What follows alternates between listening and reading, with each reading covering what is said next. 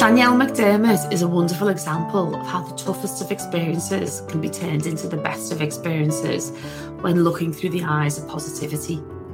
As she was emerging from a number of years when she'd suffered with depression, Danielle will never forget the first day of November in 2018 when she found a small lump in her breast.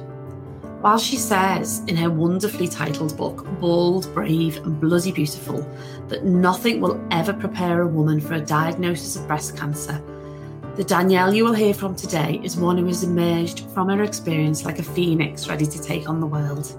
From 2013, I was having such a tough time, and then I felt like it was getting better and it didn't, because obviously I had the cancer, and I've just gone, whoa, right, okay, what am I not happy with? And I am changing everything in my life. So let's hear from Danielle and get to know how and why this special woman is determined to walk on into a new life as she rewrites her story.